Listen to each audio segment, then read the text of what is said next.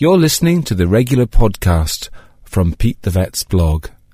This was first broadcast on East Coast FM. Pete, we're getting texts in for you today. What are we discussing this morning? This week is SpayAware week, which is a time of year when we vets and animal welfare groups across country are spreading the word about the importance of spaying and neutering pets. For two reasons: to deal with the pet overpopulation problem, but also for the general health of the animal. So it's really important for people just to when they get a pet, think about it in advance and plan that you'll have to get them spayed or neutered, usually when they hit puberty, before they're old enough to breed. Okay, and I suppose the first thing the pet owners will be thinking about is, how much is that going to set me back? I know, people always say that. Obviously there's a cost.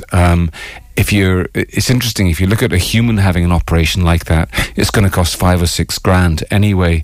With pets, it's much, much, much cheaper, but it's still a cost that people have to take into account.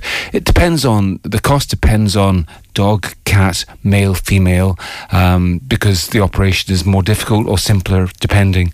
But it would vary between something like €100 to something like €300, something like that. So, I mean, I think people should put that into context. If you think about it, when you own a pet, there are some unavoidable costs. For example, just to feed a dog might cost you €1 a day. So that's nearly €400 in a year. So you should put the cost of spaying or neutering into a budget along with all of the other costs and plan for that before you get the animal. Don't just get an animal and then go, jeepers, I've got to spend £200 on getting them spayed.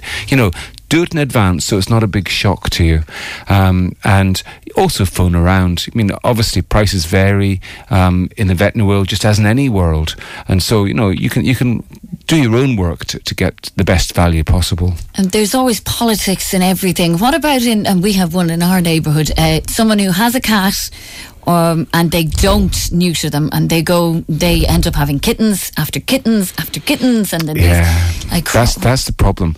There's a huge number of unwanted cats and also unwanted dogs in this country, and it is down to individual responsibility. You can't actually force somebody to get this done for their pet. You can't. I think probably being diplomatic about it is the best way, and talking to the person who owns that animal and seeing, can there be one round with a conversation, and perhaps if you really feel strongly about it, even saying to them, look, I'll give you a few quid to help out, get it done, because I care so much about these unwanted animals. Just this week they released the statistics for the stray dogs that are euthanized in Ireland's dog pounds, and this was actually the main reason why SpayAware was set up in the beginning, because back in 2002 when we started, there were well over 20,000 dogs being destroyed in Ireland's dog pounds just because they're not wanted.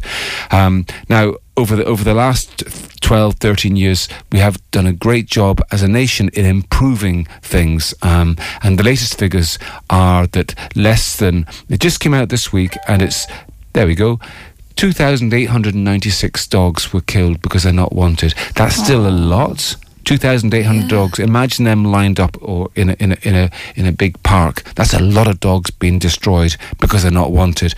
It's down a lot from over 20,000. Wow. It is down a lot, but it's still much higher than it should be.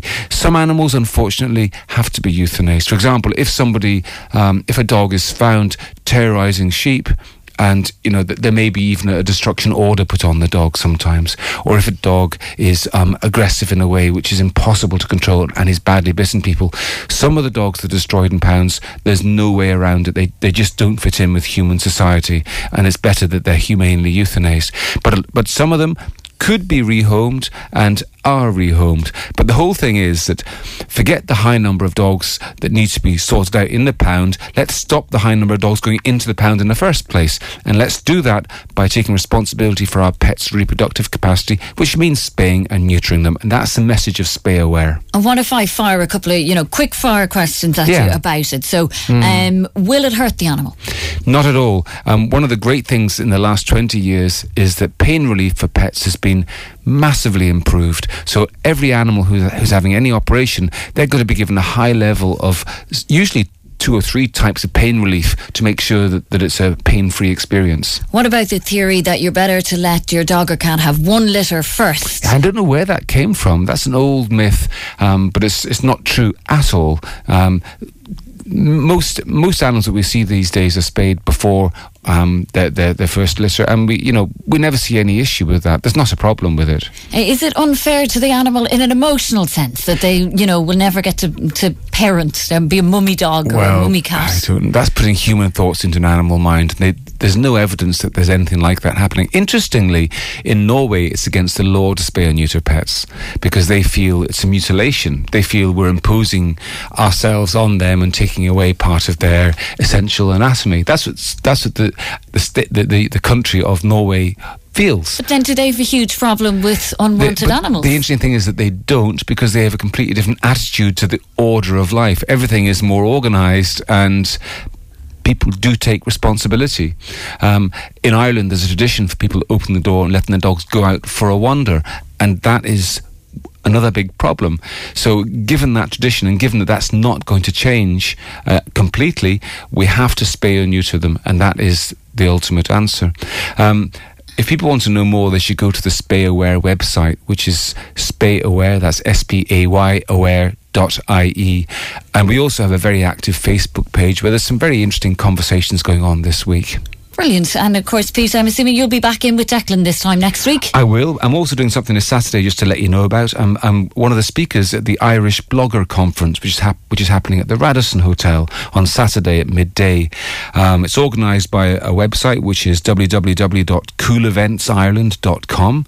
And if anybody's interested in blogging, if maybe they're blogging themselves, maybe they're thinking about taking up blogging, come along and you can learn all about it. Otherwise, yes, I'll be back next week. Fantastic. Pete the Vet, thank you so much for joining us.